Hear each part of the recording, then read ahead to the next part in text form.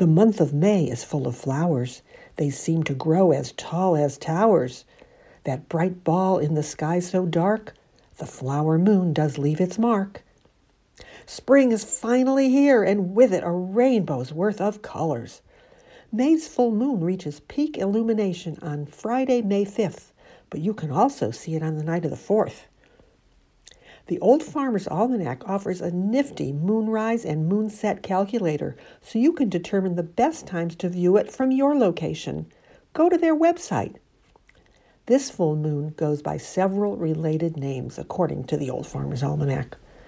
Now, while the name flower moon comes to us via the Algonquin tribe, back in 1798, one Jonathan Carver wrote a book called Travels Through the Interior Parts of North America, in which he cites the term month of flowers as coming from the Dakota tribe.